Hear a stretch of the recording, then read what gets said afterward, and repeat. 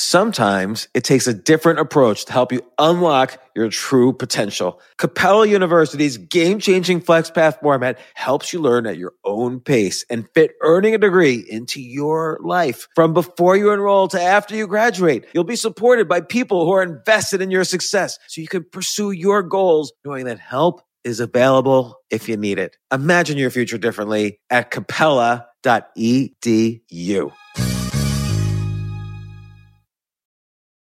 The legends are true. Overwhelming power! The sauce of destiny. Yes! The most legendary sauce has arrived as McDonald's transforms into the anime world of WickDonald's. The greatest flavors unite in all new savory chili McDonald's sauce to make your 10-piece Wick Nuggets, fries, and Sprite ultra-powerful. Unlock manga comics with every meal and sit down for a new anime short every week only at WickDonald's. Ba-da-ba-ba-ba, go! At participating McDonald's for a limited time while supplies last. This isn't your average business podcast, and he's not your average host. This is the James Altucher Show on the Choose Yourself Network. Today on the James Altucher Show. I don't want to be writing this is not a breakup book. Right. Okay. This is a book that shows you, one, first of all, loving yourself is very possible, very simple, very doable. Second, it shows you exactly how to do it in a way that's just almost systematic. It's almost like here's the manual, right? Just very simple how to do it. And there's no bubble baths or candles. It's internal work, right? It's like internal mastery, right? And which is actually way easier than we think. And the third is, here, let me show you actually how I've done it when I fell apart and I had to reapply this all over again from scratch to basically rebuild myself. Let me show you the inside. And it doesn't matter what the external was, what the reason was, because we all go through things that are hard for us. That doesn't matter. What matters is the internal work. What was like the first exercise you did? You realized, okay, you're known for the book Love Yourself. You realized you were somehow disconnected from it during this period. What was the first exercise you did to get yourself back on track? Well, the funny thing is, this experience, and I share it, I was so deeply embarrassed at myself for letting myself get here internally, for falling apart like this. Because I know better, right? I should have been doing the work. I know better. And regardless of the amount of pain I was in, I knew better. Yet I wasn't doing it. And so I didn't go about it the way I should have. And I write about them. And even though I didn't, it still works, right? It goes back to the very basics. Here are the fundamental basics of loving yourself. The first is forgiving yourself. You got to forgive. If you're going to go into the future, you got to let go of the past.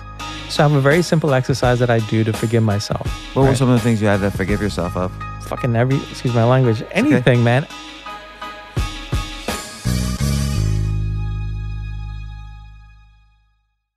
Kamal, this is the moment I've been waiting for like 6 years. 7 years. 7 years. 7 years. Your book came out, your first book, which was you published like in your garage or whatever, and you uploaded it to Amazon. It sold how many copies did that first self-published book sell, if you're allowed to say? Yeah, I can say anything. I think it sold close to about 500,000 copies. 500,000 copies. I remember for a while you were paying your at least it was enough to pay rent, the amount you were making every month, rent and then some. That was like it could have been like what you were making per month, because I knew the numbers. What you were making per month would have been like, for me when I first moved to New York, like triple my salary.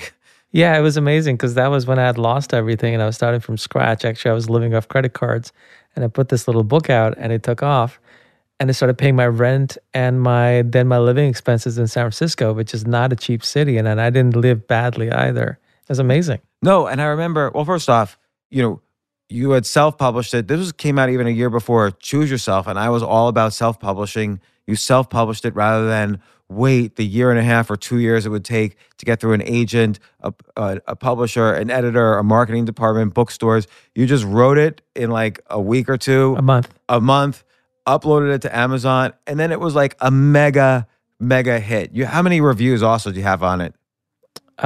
Close to 4,000, I think. 4,000. So I remember one time a major publisher told me, if you get 1,300 reviews, your book is going to live forever, meaning it'll always be selling every month. And so 4,000 reviews, your book is going to be living forever. And I guess the idea is with that many people passionate enough to review it, word of mouth will continue to spread forever. So in 4,000 reviews, that's more than like anybody. I mean, I don't know of any other self-published nonfiction book with 4,000 reviews. You're close, aren't you? Choose yourself. No, I'm about 2,000. I'm I think you're half close to the 3. reviews of you. I think you're closer to 3. No. I know exactly. It's 1,968. All right. Well, as of this morning. I check my reviews. Do you check your reviews? I've stopped checking my Amazon rank. It doesn't matter anymore, but I check my reviews I occasionally. go read them, and sometimes I'll answer. Sometimes that's I'll good. leave a comment there. I wish you could directly respond to the person, but you can't, so I'll just leave a comment there sometimes. I hate when they put like a review that has nothing to do with the book. They just like don't like something else I've done, and they give the book a 1-star review. But now you have enough reviews that 1 star or 5 stars, nothing really changes the average. Although I don't like it when they're recent. Anyway, you get obsessed with reviews and rankings when you first publish a book. But now, Love Yourself lives forever, so you don't get. But now this new one just come out. Love Yourself Like Your Life Depends on It has the same title, and now this is with a major publisher, HarperCollins. What was the process? Why'd you go from a self-published book to taking the exact same book and publishing it with a major publisher? How did that happen? It's not the exact same book. It's significantly expanded. It's like 4.5 times the size. Now, size doesn't matter. I mean, size, in books, actually, for quality of content, right? Call-ins are welcome on this. Right? So for quality of content, actually, it's the content itself that matters, right? So the first book I wrote, the first version, I wrote what I wish someone had given me when I was down, and it worked, like based on what I did to really pull myself back up. And I didn't have it. I didn't want to write any more on it. I didn't want to, I had publishers chasing me for years, and my agent was after me for years. And I think he stopped talking to me. He was mad that I wouldn't sell it because I was like, look, yeah, they need to make money, Kamal. You can't just have these conversations with them. And because publishers once... they don't like you. They just want to publish the next version of your book. Well, they can't publish a small book. They can't make their money on it. They can't charge the amount that they normally do. And I refused to actually do that. This book was going, I was literally saving lives. I was getting emails from people that had like stopped them from killing themselves, or so many people that like changed their lives. And the thing is, I get all these emails from readers. So I have like thousands, if not tens of thousands of emails from readers over these 6-7 years. And there's a pattern, right? So a lot of them very kind, very, thankful, very wonderful. Then I also get questions. And I start to see a pattern in the questions. And I realized there's 2 reasons why I expanded this. The reason number 1, I realized that, look, I need to answer these questions. They're all coming up for the same ones are coming up for a reason, because I didn't go deep enough. I didn't expect it to take off. Remember, we talked about this. I expect no one to buy it. Like, I just put it out and I was going to give copies to friends. It took off so fast. I remember it. First off, a couple of things on what you just said. I don't know if you probably do know this. I don't know why I know this. The book itself is 8,000 words. Okay, so the average book that a book publisher won't sign a deal with you unless you promise 60,000 words, right? So like your deal with HarperCollins probably said it needs to be between 60,000. No, I was very adamant. It'll be what I wanted, exactly what the book needs to be. But if you had sent them 9,000 words, they would have sent it back to you. No, the draft that I finished as sold them was close to 40,000 words. Okay. But you, back in 2012, you changed for me what the definition of a book was, because your book was only 8,000 words, but it's like a pamphlet practically, if you just count the words, right? Mm-hmm. But it was treated by the public because you self-published on Amazon. You showed it doesn't matter how many words a book is. It was valuable. It had the key insights you wanted in there. And I think most books are 60,000 words of fluff anyway, because just to satisfy the publisher's contract. But it's just like TV shows. Everyone thinks, a TV show is either a half hour or an hour. But you could change the definition. A TV show could be 6 minutes. A movie could be 27 minutes. And a book, like you showed, could be 8,000 words. Like we kind of... The reason it's always 65,000 words in a publisher's mind is because that's what the that's what the bookstore wants. If they're going to put it on its side and show the title on the spine, it needs to be 65,000 words. So it's thick enough And by the way, if it's 120,000 words, it's too expensive to print, so they can't have that either. So all these, the size of books have been dictated by the needs of either the printers or the bookstores. And you were kind of saying with your first version of this book, hey, 8,000 words, that's what I want to say. That's a book. And then it did just take off at that point, and it never stopped. Well, and I'll say for nonfiction, because I've also written fiction, right? For nonfiction, if you're trying to get a point across and really help and share something of value, it's the quality of content that matters, not the quantity, right? And so that's something I struggled with expanding this, because it was like, I didn't want to expand it for the sake of expanding. I refused to. It was doing just fine. I didn't need to, right? So I started to work on answering these questions. That was like a year-long process. I've gone through many, many drafts. And I realized in the process of answering these questions that the first version, I didn't go deep. And like the people was struggling because I didn't share with the questions I was getting consistently. The certain questions kept coming up again and again, was the fact that like, look, I didn't share the whole thing. I need to go deep. And also I need to also create a structure that people could just follow. What do you mean? What do you mean you didn't go deep? Because there's nuances. There's a lot Like of what? nuances that I didn't share. That, for example, like, what happens when you first start doing the practice and how the mind rebels and what to do about it. All right, so let's stop there for a second, because let's explain what the practice is. So the book was called, just like this book, it's the same book but expanded. Love yourself like your life depends on it. There's a lot different in this book. I agree with you. We'll get into that in a second. But I remember at the time you were sick, and I even visited. We had never even met yet, but we had emailed over the years like dozens and dozens of times. And I was going to go meet you and your brother and a couple other people, and you just didn't show up, and you didn't even respond to your brother's emails. And finally, fortunately, the day we were going to head out of San Francisco, we met in the lobby there, and we met. The W Hotel, I remember that. But you were sick, and you were like literally out of action. You were down for the count. Like your business had gone bad. Other things had gone bad. The stress was affecting your health, and like you describe in the book, you were like barely could get out of bed in the morning. You were depressed and physically unwell. Like other diseases and illnesses were coming up. Like what was going on? Like that led you to this Disease bottom and point. illnesses, plagues and locusts. Yeah, all these diseases were popping up all over your body. I don't know about that. You were like a leper. But you kind of were, because you were gone. You weren't leaving your house. Yeah, I was just in a bad place. And what got me out of it was something really interesting. It was like making a decision that I was going to get out of it. And how I did it was I actually sat down and wrote a vow to myself.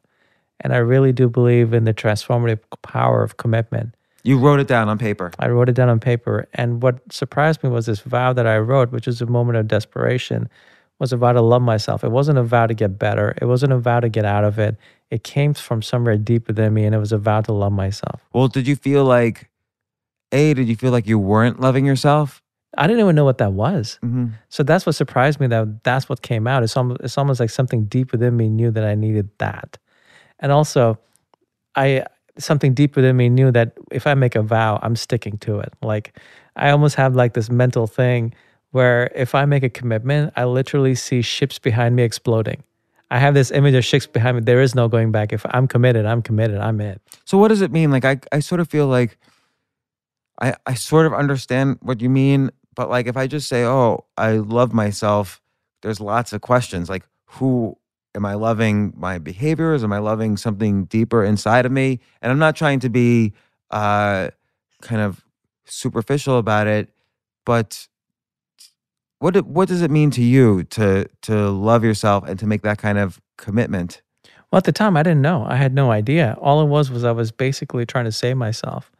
I was in a really bad place, and this vow came out of nowhere, and I had to go and figure it out. Now, I didn't know how to do it. I didn't sit down and read books on it. I didn't watch YouTube videos or anything. I just basically sat around and thought, okay, I made a vow, so I got to do this, and so I got to figure it out. Now, one thing I know is, like, as far as improving ourselves go, it's an internal thing.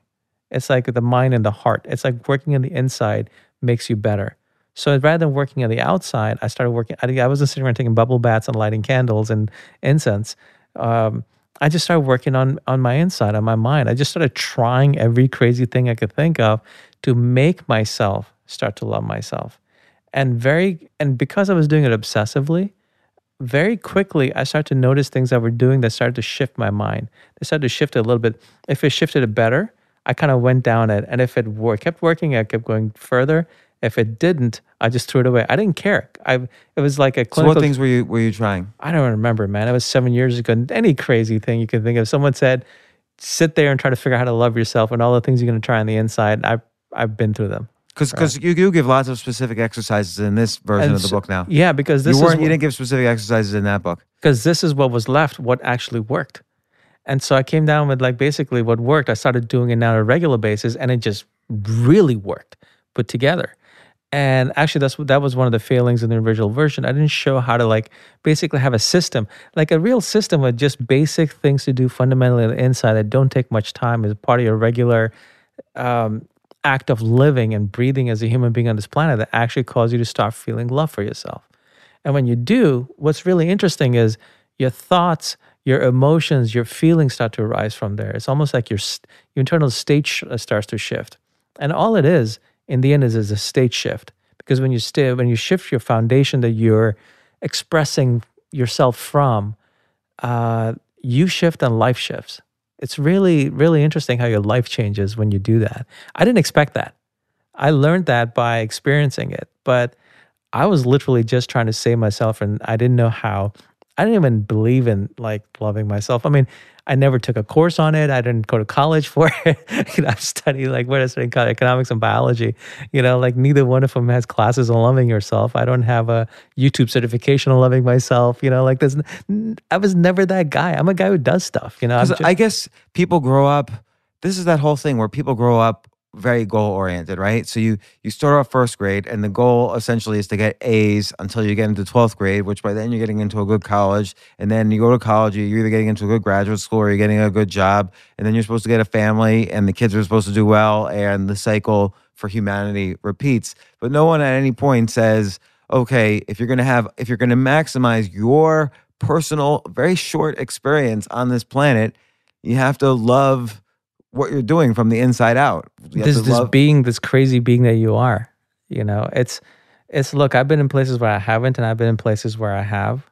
And let me tell you, it's far better when you're loving yourself. But like the experience of life is better. Do you feel like you were outsourcing that love to other conditions or people? Like for instance, like you had a business that was going, you were outsourcing. Like maybe I'll love myself when that business succeeds, or maybe you were in a relationship. Maybe I'll love myself when this relationship works out.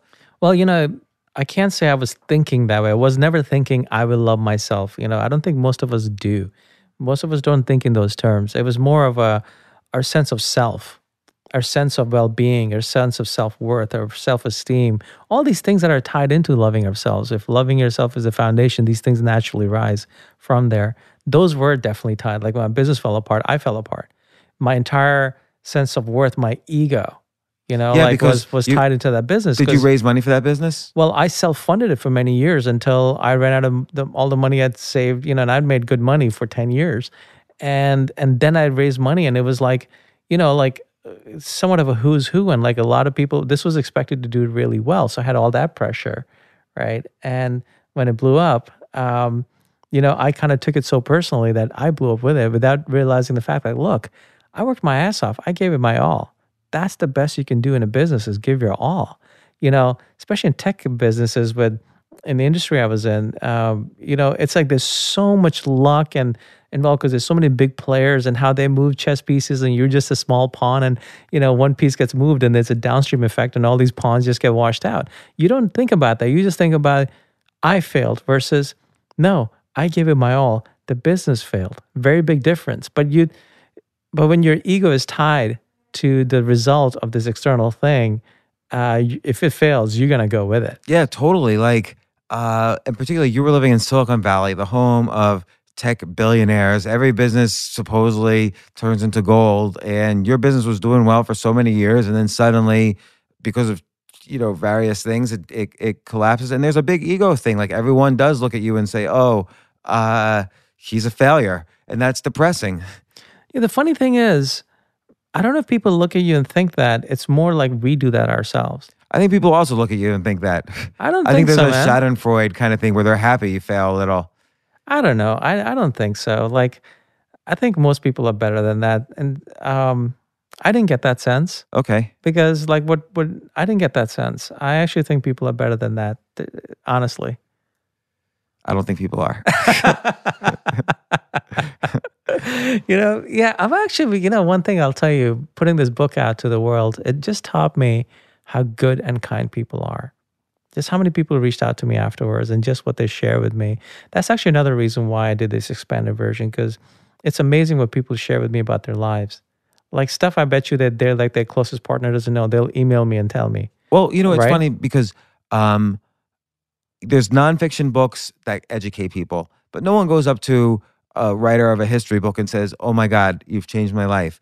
But with a book, and also I think with self-help books, most are so blah with kind of like regurgitated advice that no one's ever tried. Or there's a category of self-help books which are academic based. So research shows if you do this, this, and this, you're probably going to be less shy than other people in social situations, and then you'll be happier 36 days later. Like I don't like those kinds of self-help books either. But I feel like with Love Yourself, and to some extent with some of the books I've written, people will come up to you and say, your book had an effect on me. And I think that is valuable regardless of the number of copies sold. Oh, it's beautiful. And one thing I realized how I was shortchanging my readers was when they shared me a lot of their stuff and what they were struggling with, I've been to those things, but I never shared them.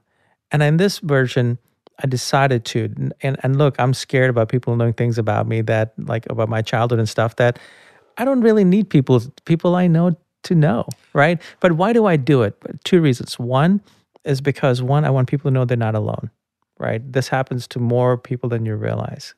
Two is to show them how I overcame it using this loving myself practice. All these things, no matter what the details. And, I was joking with someone like, all right, if you want to look at shitty childhoods, I can check off a lot of boxes except maybe Civil War, and it's like, but look, what I look back at now is thanks to this, significantly thankful to loving myself. It's like, look back at this child and just feel like gratitude to this child for surviving and getting through so I could be the man I am today.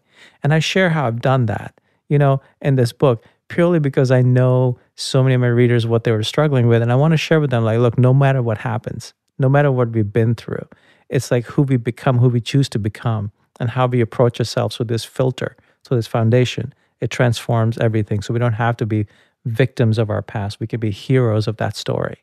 Right. So I want to get into that and some of the specific exercises you give that have helped you towards loving yourself.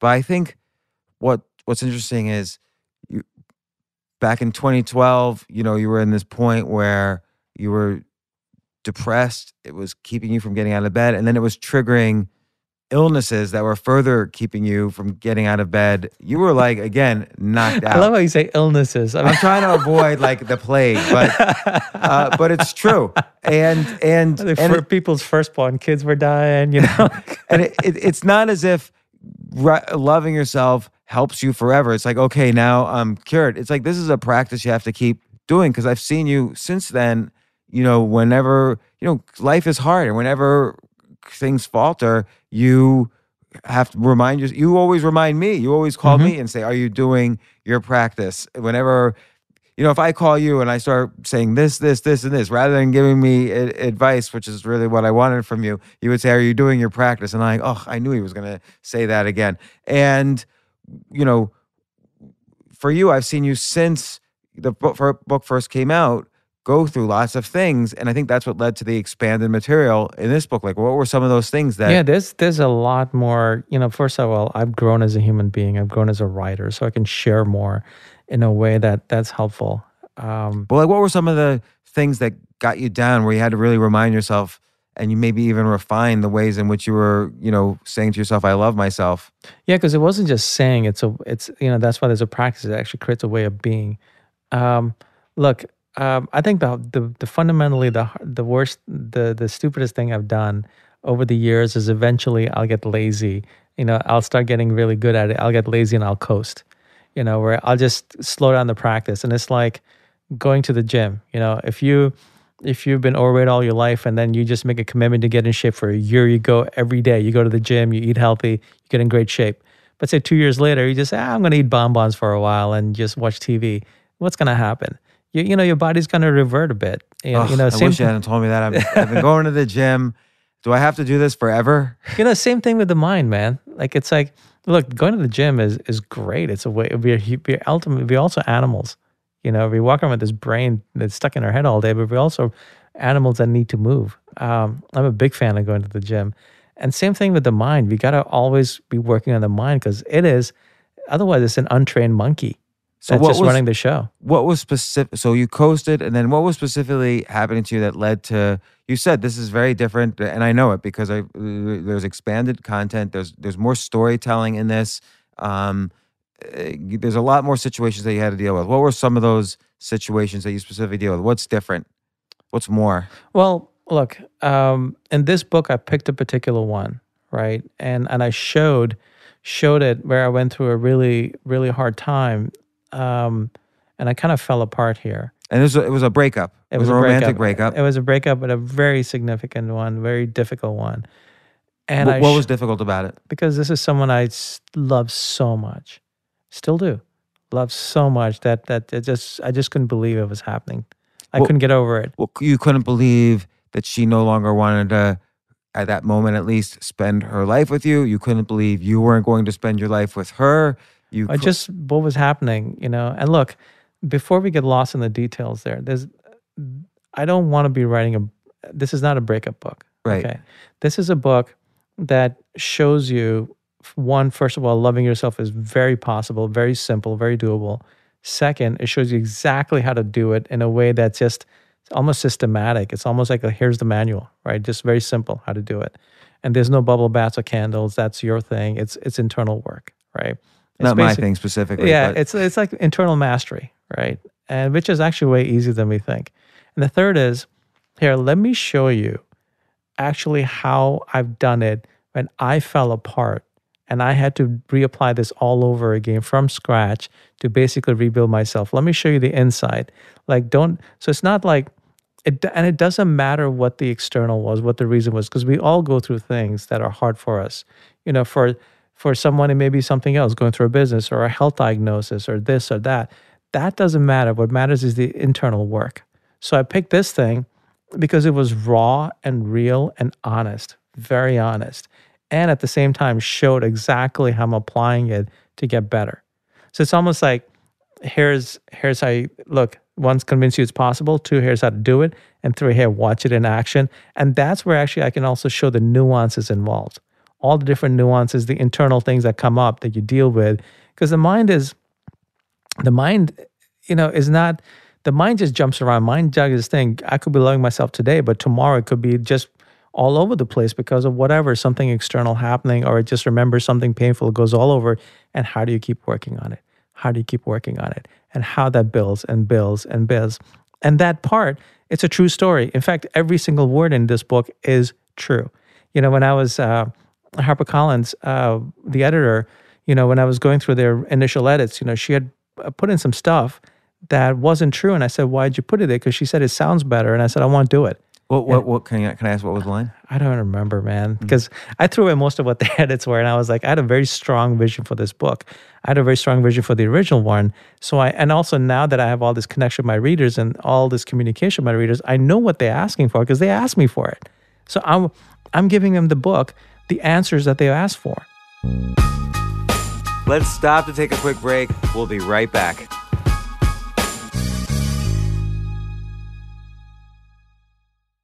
Hiring is hard. Hiring great people is almost impossible in today's world with only 3% unemployment.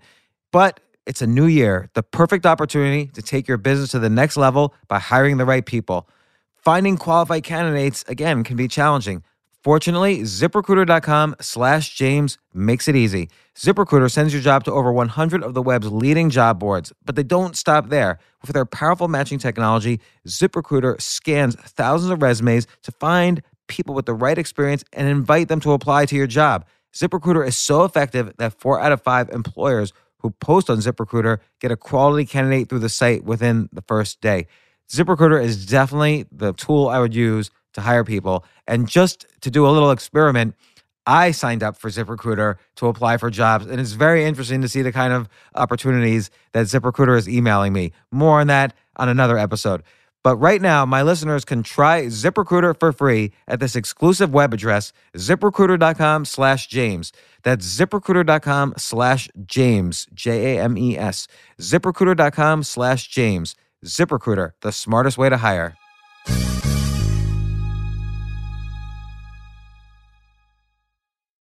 So let's say someone's in this situation. You had this breakup, and we could maybe get more in the weeds in that in a second, but whether or not you want to. But what was like the first exercise you did? You realize, okay, you're known for the book Love Yourself. You realize you were somehow disconnected from it during this period. What was the first exercise you did to get yourself back on track? Well, the funny thing is, this experience, and I shared, I was so deeply embarrassed at myself for letting myself get there internally, for falling apart like this. Because I know better, right? I should have been doing the work. I know better. And regardless of the amount of pain I was in, I knew better. Yet I wasn't doing it. It's almost, and so I didn't go about it the way I should have. And I write about that. I'm like, look, and even though I didn't, it still works, right? But it's like it goes back to the very basics. Here are the fundamental basics of loving yourself, right? The first is forgiving yourself. You got to forgive. If you're going to go into the future, you got to let go of the past. So I have a very simple exercise that I do to forgive myself. What were some of the things you had to forgive yourself of? Fucking excuse my language, anything, man. And look, it doesn't matter. You can sit there and forgive yourself for it being raining outside. Doesn't matter. No, but I was trying to think about this. I don't know what I would forgive myself for. Try the exercise, man. See what comes up. I did. I couldn't. It felt weird forgiving myself of things. Not that. I don't know why. Okay. I mean, that's great. Maybe you don't carry any weight, No, I did. I did, man. And I do. Like, what was an example of something you forgave yourself for? Man, I don't know. There were times like where maybe I failed, or I didn't give enough, or whatever I was holding against myself. That's the thing. It really doesn't matter. The whole point of this exercise is not to think of what is someone else forgiving themselves for. It's the point is, what is the weight that I'm carrying, and to feel it and then finally let go. That's what the exercise does. And it's actually a very simple one, and it actually is freeing.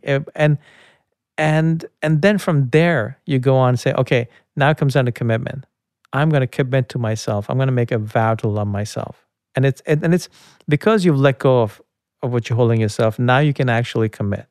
Now it's committing from a free and open space. And then the rest is, how do you do it? And that's the internal work. And it all starts with, people, one of the criticisms I got with the original book was, the guy just says, go around saying to yourself, I love myself, I love myself. That's where I realized also I had failed, because that's not the point. That was just the very, very tip of the beginning. That was just the very basic thing that I started doing when I was at bottom, which was, I was like, well, let me just try. I didn't know what to do, so let me try telling myself that. But you start that, what you start doing is you start building like a little mental groove in your brain, like neurons that fire together, right? You're just building a strong mental groove. And then you add feeling. Because look, we do manufacture our feelings. We're way more in control of feelings than we realize.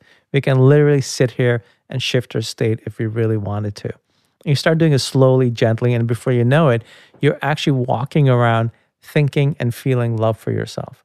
And that in itself is a beautiful thing. But then you move forward. You add a meditation, for me, it's 7 minutes long. And these days I'm actually doing it 5 minutes long. That's it. Nothing major, once a day. And then you take another level, you do in front of a mirror. That's it. And then, I've added, then what I've done is in this book, I'm also added all these different nuances that I do you can take it to the next level, right? That I've actually learned since I first wrote the book to this point.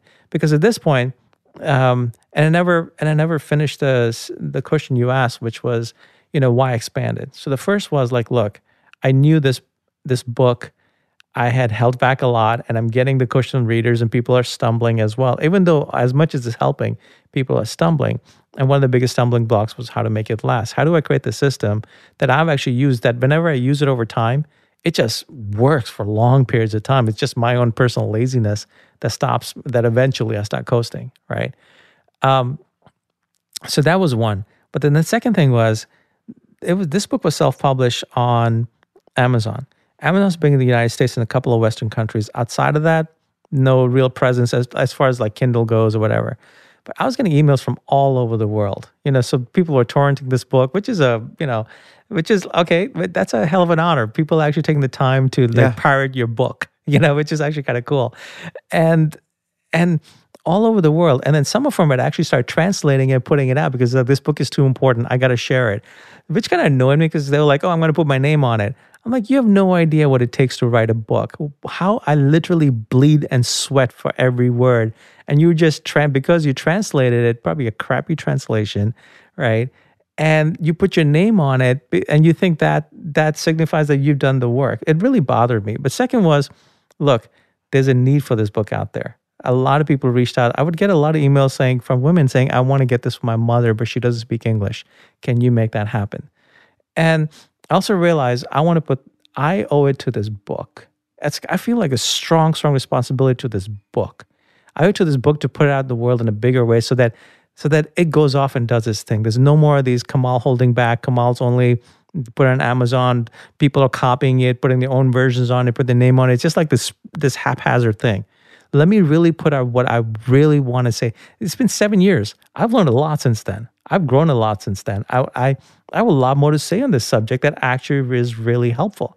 So I can't do that on my own. Even in today's world, with self-publishing and all that, you can't. You got to go through a publisher. You got to get foreign rights deals. And then let's talk about that for a second because I do think for many people, and obviously a million people agree that's how many books were self-published last year, roughly. I do think self-publishing is often the best way. But sometimes you need to, even if you, like for me, I've published through mainstream publishers, my first 5, 6, 7, 8 books. Then I self-published a bunch of books. Now for my very next book, I'm doing a mainstream publisher again. I think it's important every now and then to recognize the pros and cons of both. But what is the pro? I'll tell you, there's pros and cons. So when I was meeting different publishers with my agent, right, most of them, I got the sense they would look at me like, here's a marketable quantity. I'm a very marketable guy. This book is very easily marketable. How do we make money? We're going to make money off this, right? I mean, look, I've been in business long enough. I can figure people out when I'm sitting across the table and you're doing a deal. It's very, very, it becomes very easy, right? So, but then I met Harper One, which is a division of HarperCollins, and they published The Alchemist, which is my favorite book of all time. And Gideon Weil, who was the guy who was the acquiring guy there, and his editor, Sidney Rogers. Had a meeting with them with my agent, and I walked away thinking, oh my God, they get the book. He sat there and explained the book to me in a way better than I'd explained to myself. Yeah, what did he say that really impressed you? I don't remember, man. I'm sorry. I'm killing remember. you. What's wrong with your memory? You're getting older. Look, man, I was almost dead. Basically That's dead 3 true. months ago. I'm still healing. So I got some. You got an excuse. Yeah. But what they did was they got it. And what I wanted was a partner. I wanted someone who would work with me in getting this book out in a way that actually this book deserved. I knew that if I had the right partner, I could focus on just creating the best book I could, and they would focus on getting it out in the best way they could. And you trust that, because that was always my initial, not so much my current thing. My current thing's in the middle, but you trusted that they would do it and not just say it. I took a much lower advance than I would have, than I was willing to go with them, honestly. I took a bet on them. And you know what? It's completely paid off. They love this book. They're so, look, it went down to the cover. They came up with the cover. I remember telling them, look, don't make this look like a regular self-help book cover, because I'm not a self-help guy. I'm a guy who does stuff, who's making a statement, who's sharing something from his experience. Right. And by the way, the cover, just to describe it, looks like kind of a Banksy sort of cover. And it does look like the sort of cover that if you are walking the bookstore, you could potentially see this on the front table and you'd be curious enough to pick it up, as opposed to just some self-help thing like, the power of forgiveness, and it's all in some fancy new age script. I'm not really a fan of self-help, because I think most of it comes from theory.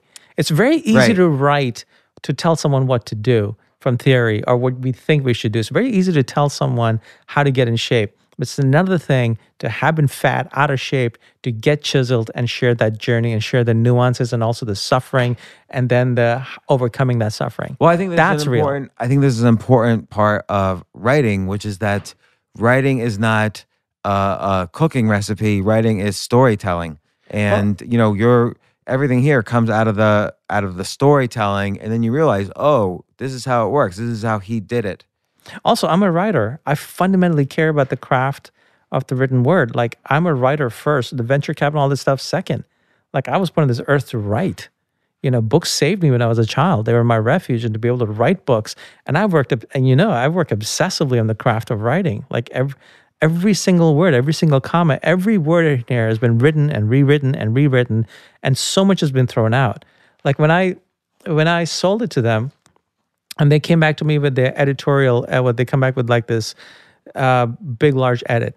I looked at it, I read it, and I had a call with them and with Sydney. And to her credit, I was like, look, I can't do this. This is not the book I wrote. You've turned this into a self-help book. I never set out to write an average self-help book. I set out to write this book. And this book works for a reason, because it's not your average self-help book. It's a real book. It's an honest book. So I'd taken all her work that she'd done for like weeks, and I just said, I'm not going to do it. And to her credit, which it really was like, okay, I chose the right partner. She's like, okay, go do what you got to do. You understand your readers. And I just kind of went at it. And when I turned in what I did, she was like, yeah, you're right. Because it's a very interesting lesson, James. When you feel a responsibility towards something or something that we really care about, we want cut corners. There's no way. If they had said, no, it's going to be this way, I would have got my lawyer involved and broken that contract. I would have refused to publish. I think that takes a lot of courage. Like, I feel like there's always the temptation to self-sabotage and say, okay, well, I'm going to go along with their suggestions, but then if it doesn't work, it's their fault, not mine. No, this book is too important. That's the thing. That's the lesson there, James. When you have something that's more important than you, that's more important than my ego. If it was my ego, I would have just continued self-publishing. I would, I was making, look, I make good money doing other things, but I was making good money off this book, and I owned all of it. Yeah. Right. And I actually went with a lower advance. And advance, you got to remember, is just an advance of royalties. In the end, is what's the book going to make? But I wanted them because they understood the book, and I also could tell that they cared about it enough that they were willing to work with me as kind of like that. The guy who was obsessed on just crafting this book to his vision. Well, also, I feel like, and you touched upon this a little bit earlier, but I sort of feel like if something excites you, you feel it inside. You say, oh, this would be, like, you probably felt like this was the right moment to pursue this expanded version of this idea based on what you had been through, based on what you've learned, based on where you were as a writer. And so that was exciting you. And if you do, and that kind of creates this compass almost in your heart. And if you veer from the direction that, this almost sounds too wishy-washy, but if you veer from the direction that compass is telling you, it just doesn't feel good. And I think you stayed on target. You stayed on compass. Yeah. And, honestly, I think it was the original version, putting it out, that was purely mine, right? That taught me, look, what I had originally thought of worked. Right.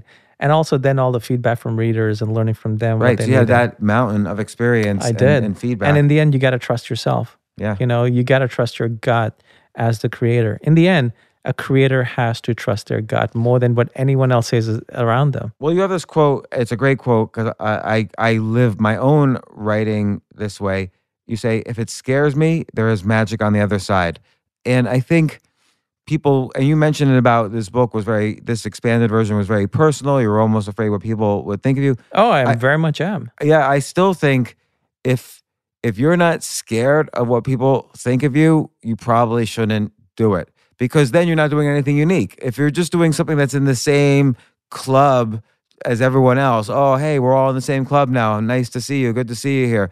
Then it's no good. There's no reason for somebody to buy your book. They could just buy anyone else's book who's in that club. But if you say something that scares you, that means almost by definition, it's going to be unique. I feel like vulnerability, this is going to sound Machiavellian, but vulnerability is a price you pay for freedom. So you're vulnerable, and then that allows you to be free in this new category you create. So people will say, oh, he talks about this. No one else does. They buy the book, but now you're in this new area, this new free area where you're allowed to say what you were afraid to say. Yeah, people use that word a lot. I prefer the word just be real. Like that's one thing, I have an obsession with writing what is true. What is the truth? What is the fundamental emotional truth? And in the end, beyond that, I have no desire for anyone to read my journal. I don't write my journal. I don't write But vulnerable could be, it's not like you say everything. It's not like radical honesty. It's just sort of like what you feel. All storytelling is some sort of vulnerability so that you let people into your life a little bit so that they become on your side in terms of how you get out of this difficult situation you put yourself in. Well, it's also like, in the end, it's like, what's of value? You go and strip away every word that's not of value. Like I literally go word by word and stripping words that are not of value. Like even after this, our last podcast that we did, we were talking about how basically was, died from severe trauma, just a few months ago. I was in severe narcotics when I got out, and the surgeon said, like, if anyone qualifies, right? And narcotics are good. They take away the pain, they dull you, they make you care less about the pain. And within a week, I went off from cold turkey, and I was in a significant pain, like significant. Why did I go off cold turkey? I'm not that crazy. Like I would have taken them, but I was getting the early galleys of this book, and I had to go review them and go word by word to make sure that things didn't get changed around. Because then every time they send you one, that every version something gets moved around or copied, or someone's put in words, which I can immediately go through and recognize a word that's not mine. It's really funny. I've done that. It's creepy, but because I wrote every word and I care about every word, but I couldn't do that on those narcotics. Maybe I could, but I didn't want to. I wanted my mind to be clear, so I went off them. It's very interesting when you. What were the narcotics? I'm not gonna ask me the names. I just know, the usual, the Percocets and this and that. I was also on IV ones. I went clean, just completely just stopped, because the moment I got that in my inbox, I was like, okay, I got to work on this. I stopped, and it was a really interesting lesson. Like how when you have something you care about so deeply, that's so important, that's bigger than you. This book is bigger than me. This book's going to be around long after I'm gone. Right. And it's going to continue changing lives and people I've never met. Right. So I owed it to this book to not focus on my pain, to get beyond the pain and give it everything I had, and that comes from like that, that's so important. As when you create content, you have your vision and you care more about this than your little self. So like you were going through this breakup and you were getting into that dark spot again, that when I knew you in 2012, when you were going through that and you initially wrote the earlier Love Yourself. What does it mean to love yourself? It's not like an ego thing. It's not like, oh, I'm the greatest. No, it's actually interesting. It's not being selfish. A lot of people, I've met people who told me they love themselves and they use it as justification for selfish actions, which I think is emotional laziness. That's. I agree, and I think I had the same reaction on Choose Yourself. Everyone's like, "Oh, that's a pretty selfish title," but they don't realize you've got to take care of yourself on the inside in order to help. It's sort of like that cliche, like you have to make your bed before you can save the world. And I think honestly, when you love yourself, at least I've known with myself and other people I've known, when you love yourself, you're way more loving and giving to others rather than trying to be loving and giving to others. You just do. Because you also realize the price everyone pays. You realize the price you've paid and you don't want others to pay the price. What do you mean the price that you've paid? Like the price that you pay when you're not loving yourself or when you are being selfish, others pay the price for it. And there's no need for others to pay the price for our own internal shittiness. yeah, you just realize there's no need. Like you just become, when you love yourself, you become kinder and more loving to others. It's really, really interesting. So it's not being selfish. It's not being narcissistic. It's the opposite of narcissism, actually. Narcissism is an obsessive, like almost like a dark focus on oneself, but portraying out the opposite out to kind of like have control or to, well, I don't even know. Like I'm no expert in narcissism, but I've met a couple and I never thought to, for a second, I'm like, oh, this person loves themselves. It was quite obvious. It was Right. quite the opposite. And so, like, Yeah. it's almost like this superpower, loving yourself, because you're instantly able to protect yourself, like put up boundaries where needed. Like, there's always issues like, oh, I don't know how to say no. It's often because people don't internally love themselves enough. They think everyone will hate them, and that will affect their own view of themselves because they don't have that internal strength. And it also allows you to handle difficult situations better because some difficult situation doesn't have to tamper with how you feel your internal happiness and your internal success. Yeah, it comes down to an internal thing, like we're always walking around trying to control our outside when really the only thing we can truly control in life is our inside. And when you develop like a solid foundation on the inside, at least when I've had a solid foundation on the inside, the outside just works.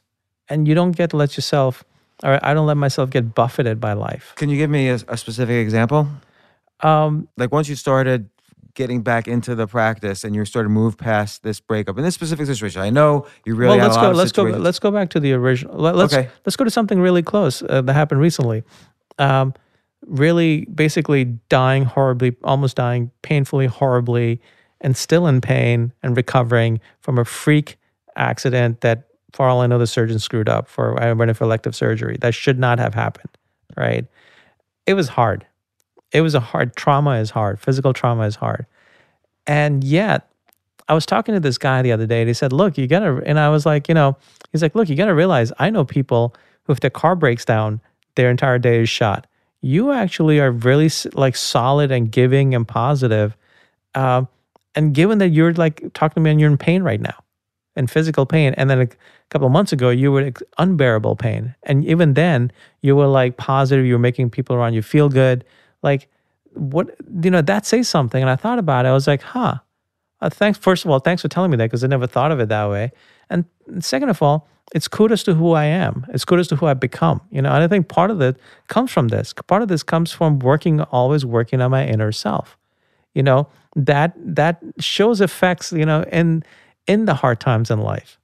Like look, man, if you want to qualify a test, I was tested 3 months ago, right? I'm still like recovering and rebuilding my body, and I'm, and I have rough moments. Physical pain is a hard beast. And I've never gone back on the narcotics and I'm getting better, but it's a hard beast.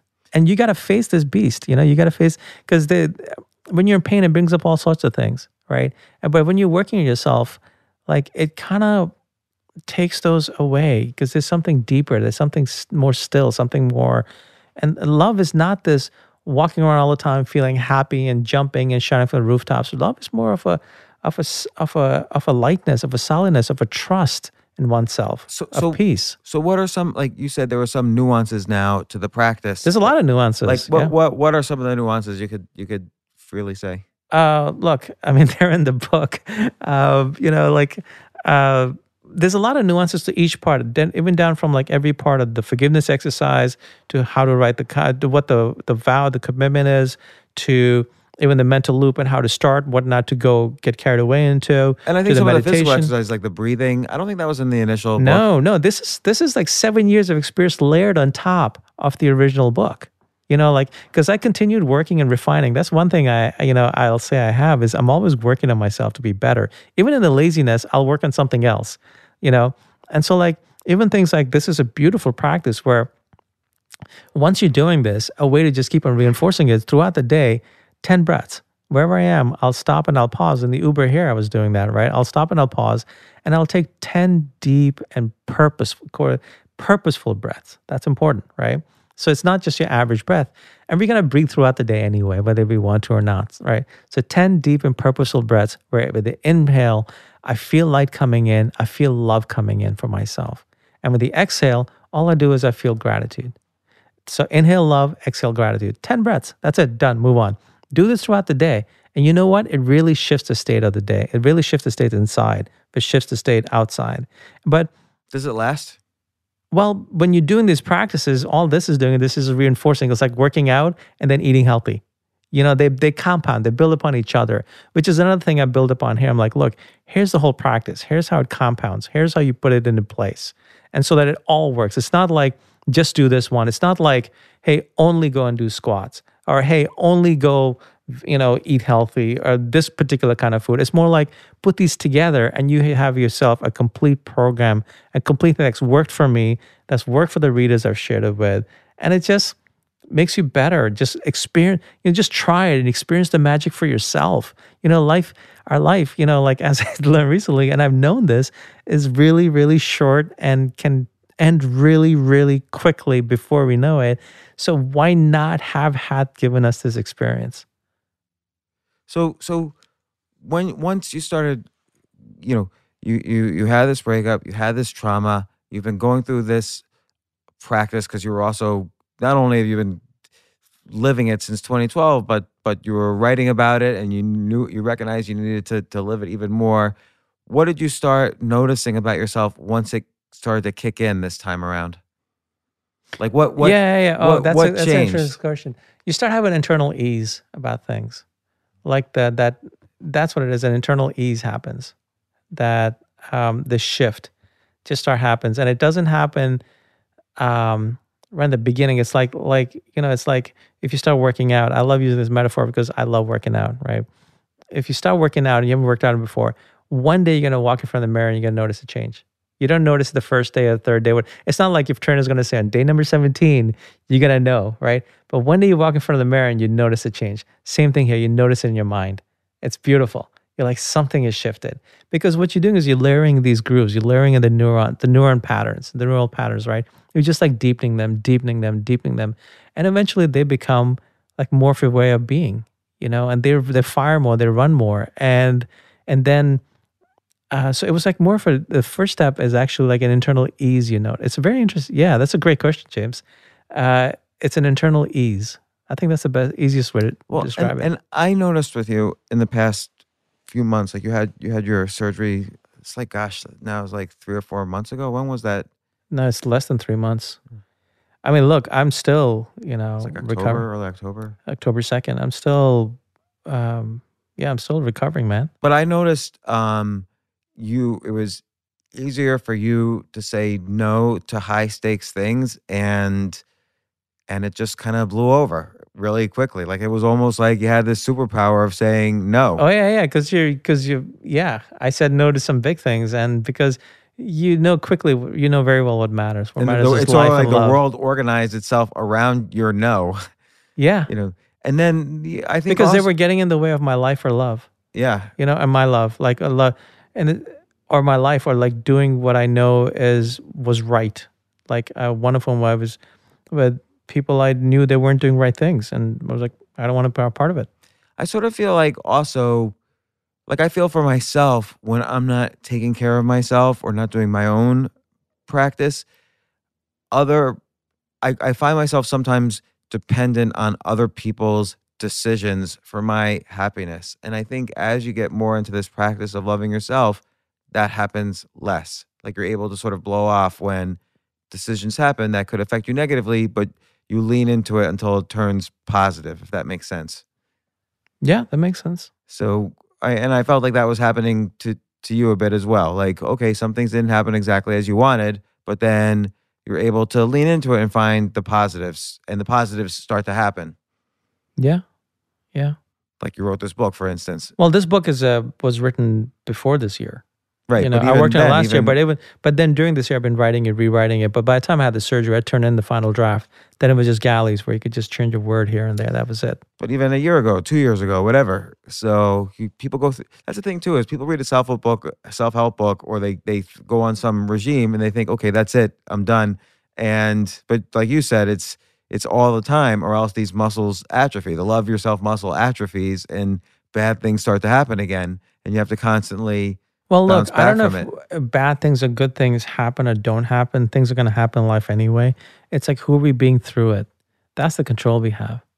And Hoover being through it, ironically, actually does control a lot of the external, you know. And, if storms come, are we broken apart by them, or do we just ride through them knowing that this is a storm and my ship is stronger than this and I will get through this? So, I am curious though about some of the specifics and like in some of the story that you tell. Like again, you intersperse sort of the practice and the different nuances, which by the way are amazing. Like you're in the first book from 2012. You're talking about how you pulled yourself up to the mirror and you started repeating "love yourself," and gradually, you through this practice and other practices, you literally cured yourself from illness. Here, hey, you're saying a singular now rather than plural. You were saying illnesses right. before. Yeah, it wasn't 10 plagues. It was mostly one or two. But here you have, rituals and exercises and try this. You have so many different like practical things that you And all did. these things that I do. Right. It's that part of the story. It's not Yeah. just like you teaching. You're not a teacher in this book. This is your story. I'm not a teacher. I'm Right. just a guy who does stuff and now is sharing it. That's it. So what do you think, like, why do you think this breakup, I'm just asking you about the story, and you address this in the book, and I encourage people, obviously, to read it and see how the nuances intersperse. But why do you think this breakup really affected you more than other situations recently? And again, you mentioned before, this wasn't the only thing. You just used this as the story, as kind of the... Yeah, I don't want to get people caught up in like breakup. There's a reason why I share that story. I have no desire to share my dirty laundry, right? But in that process, I also share childhood stuff and all the stuff that came up and how I overcome it. There's a reason for using it. Why this? Because I loved her, man. And I still do. I love her with everything. When you do, you're going to feel. Yeah, but after a certain amount of time, it's too much. You have to move forward. And well, that's not what the book is about. The book is about that. I've shared that experience, right? Right. While I was going through it, right? It has to, I shared that experience of what I was doing to get better internally because it serves the book, it serves the reader. And then was there a moment when you realized, okay, when you started to get more centered and focused on yourself instead of, oftentimes when people have a breakup, the breakup becomes the center of their mental or emotional universe. And that's the gravitational pull that they're orbiting around. Do you feel like this was a way to kind of pull yourself back to your normal gravitational pull internally on yourself? Well, look, doing the practice is the way to do it. The breakup made me go back to the practice, right? But like I can do that without a breakup. Right. That's part of the point of this book is don't coast. Like here's how to do it. But look, don't coast because eventually you will go back to letting storms defeat you when they really shouldn't. Storms are just storms that pass through. And the only thing you control is your insight, is yourself. That's the one thing you can work on. That no matter what, you read about POWs in Vietnam, 7 years, just what got them through, what got Viktor Frankl through Auschwitz. It was, he had a whole psychotherapy, what was it called, logotherapy based on it. And that was meaning, right? People who had meaning, who had purpose were the ones who made it through Auschwitz more often than the ones who gave up were who didn't. It comes down to an internal thing. It gave me many different things. Like this book gave me meaning to actually get better after the surgery, to work on something rather than focus on the pain. So we can have things bigger than us. So for loving myself was one thing I discovered on my own, very accidentally, by the way. Never set out to never once thought, hey, you know what I'd like to do? I'd like to learn to love myself. Like, never thought that. Never even thought that was a thing or necessary, right? 2012, who in Silicon Valley was talking about that? I was the guy talking about it 2012, actually, funny enough. But after I discovered it, now I'm rambling. No. I mean, it's all relative. It's all relevant in that I think for myself, the reason I wrote Choose Yourself is because I found myself too dependent on validation from others. And so I said to myself, it's really important that I essentially love myself instead of having to depend on the validation of others, whether it was a book publisher or a simple like on Twitter or a woman I was dating or a community of people who are either accepting me or rejecting me. Yeah, like I go through it all the time, because when you put yourself out there a little bit, you're going to get rejected a lot. You're going to get hurt a lot. If you're going to go on YouTube, you can't read the comments on YouTube because it's always like, oh, why are they having this homeless guy on CNBC again? And I'm like, I'm not homeless. And loving yourself does build kind of a spine so you could stand up to these, trials and tribulations in life. It's also just a beautiful thing to feel. We're feeling creatures. We walk around feeling a lot of crappy emotions during the day. A lot of people say 80%. You think, I forgot who it was. Jack Canfield, who's been on this podcast, says you think 50,000 thoughts a day and 40,000 of them are negative.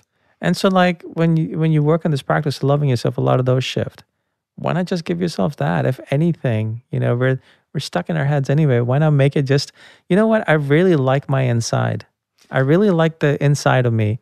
I like the outside of me too. But you know what I'm saying? Like I've been around people who are, by every measure of the world, like you want to envy them. But I've also figured out what their inside is like. I'm like, there's no way you could pay me enough money to beat them. I think that's the key is sometimes you envy qualities of a person, but when you actually say, oh, what happens if I switch bodies with this person forever and I can't reverse it? I don't know of anybody I would actually switch with, even if I'm envious of them in certain ways. I wouldn't want their mind. Like the mind of mine, I've grown quite fond of, and I like the mind of mine who does this stuff, who loves himself, and to feel this way, and even who's gone through hard stuff in life, but then it's like, shoot, I know better. I got to bounce back, and then works on himself, gets better. It's really nice to be able to like yourself on the inside. Like who you are on the inside and feel that. It's a really good way to be. Do you feel that has been growing with you, particularly like you've been indulging in the material so much, plus bouncing back from all these different because you grow with it. It's like application and reapplication, right? It gets stronger and stronger. So you gave one simple exercise, which is the breathing. So I would say if someone's going to do a takeaway and is not going to get the book, that is one thing to do, the 10 breaths. But I would say, look, if you can, give it to yourself to do the full practice. And the 10 breaths is almost like you're reinforcing it, you're reinforcing it, you're reinforcing it. This is like, this 7 years of thought. This book is not like 1 year in the making. It's 7 years of thought, a lot of thinking, a lot of notes that I've taken over the years. And I write a lot, pulling it out and then just really leaving in only what was the gold, that matters. So if you're gonna do this, do the whole thing. You owe it to yourself. Go all in. I really believe that. Like if you make a commitment, go all in. And make a commitment to do this. And why not make a commitment to this? Yeah, it's not going to hurt you. It's only going to make you better. Love yourself. It's only going to make you better. So what? Okay, this book, I'm holding the hardcover in my hands. It's out in the bookstores by the time this podcast is released. What are you working on now? That's a good question. I feel like you've been going through a transition the past few months. Like now you've been working on this book, you've been working on other stuff. All of that's kind of taken a break. This book is out, so it transforms your view of this book. I mean, look, right now I'm healing from the surgery, so I'm just kind of like taking care of myself and healing. And I'm very curious what it's going to be like when this book is out, because now I've put out the real version. Now I've put out the version that can go globally. They're selling foreign rights like crazy. There's some foreign rights like in places like in all these different Eastern European countries, then Taiwan, and then obviously the European countries. But it's really random, like these countries that are coming up that are just getting their hands on the latest manuscript and are buying it from HarperCollins. So this is the book. What's amazing, James? I almost left the planet, a couple of months ago, literally a couple of months ago. And part of me feels like, wow, I'm going to get to be around to watch this go out to the world. What will that be like? I have no idea. I'm more curious about that what's that going to be like? I can't wait, and I'm glad to be a part of it. I'm glad you're on this podcast once again talking about it. I feel like I played my role in the first book. The day it came out, I wrote an article. I'll do the same here, and I'm excited because I sort of feel like we grew up together in some of these concepts, and I'm excited for this to get out there. And I myself have used your technique hundreds or thousands of times, and it's helped me out when situations have been incredibly difficult for me. And so I'm grateful to you, Kamal, for how this has helped me and for your friendship and all the times we've talked about these issues, either on the podcast or in person or whatever. So love yourself like your life depends on it. Where is this going to be? Is this going to be in bookstores everywhere? Everywhere. Is it going to be in the airport bookstore? I hope so. That is interesting. That either you pay to play or you get enough sales and then they place them there. And is it you got an audio book, obviously? Yeah, I read the whole thing, and that was actually That's brutal. like a month and a half after surgery, and this is when I could still. If I stood, I was in a significant amount of pain, and I feel more comfortable standing. I don't like sitting a lot, so I stood and read that thing because I knew I'd be able to give it more if I stood, and the producer, who's produced like a lot of best-selling audiobooks. I think one he got a Grammy for. He's like, this is one of the best I've ever done. I'm so, so happy to be a part of this. That was really nice. What else are they doing for marketing this? They're putting me in the James Altucher podcast. That was a smart decision on their part, because That's otherwise, it. if they hadn't called me, I wouldn't have let you on. That's it. Book's out. Go on James's show. That's it. I do think the podcast tour, as opposed to the book tour, is very interesting. But the good thing about a book tour is they put you in the bookstores that they know the New York Times bestseller list looks at. So is there any sense of that? Are you going to visit any bookstores? No, none of that. Because I was recovering from surgery, they kind of said, look, Yeah, we want to make you easy. travel a lot. Let's just, because look, this is a book that's just going to continue to spread and spread and spread. The original version, people are just buying dozens of copies and giving them out. So I think the same is going to happen here. And by the way, this is a much more prettier book than the 2012 book. And honestly, there's 40,000. How many words altogether is this? This is like 10 times bigger than the original book. No, it's 36,000. Okay, so it's 4 times bigger. Yeah. 4.5 times bigger. But remember, it's the quality of the content. And I've really worked hard to make sure that every word here matters. And it really does. And, the feedback I've gotten from people, people at HarperCollins are actually just taking bringing copies as gifts for their friends and family for the holidays. And one of them was That's telling great. me, I don't do that with the books I work on, but this I need to give to my friends and family, which is really sweet. So, Love Yourself Like Your Life Depends on It by Kamal Ravikant. What are 5 or 6 other books people should read after they read this? I don't know, man. It depends on what you want in life. What books have you read lately? Honestly, I've taken a break from reading. I've just been doing a lot of thinking and noodling, and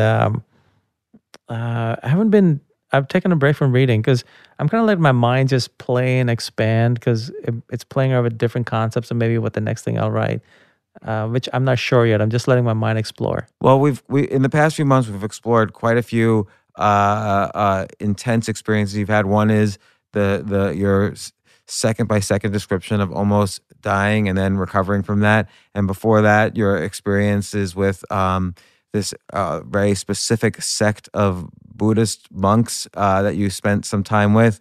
Both of those were fascinating episodes, and keep on exploring, Kamal. And I've read this book now twice. I've got notes all over it. Love Yourself Like Your Life Depends on It. I know I'm going to, so I hope the reader does. And Kamal, once again, thanks for sharing your intense experiences with us. Thanks for having me again, James. I love you. Thanks, Kamal.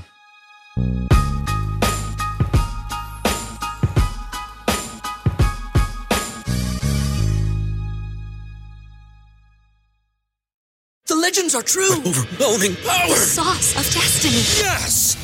The most legendary sauce has arrived as McDonald's transforms into the anime world of WickDonald's. The greatest flavors unite in all new savory chili McDonald's sauce to make your 10-piece Wick Nuggets, fries, and Sprite ultra-powerful. Unlock manga comics with every meal and sit down for a new anime short every week only at WickDonald's. Ba-da-ba-ba-ba, go! At participating McDonald's for a limited time while supplies last.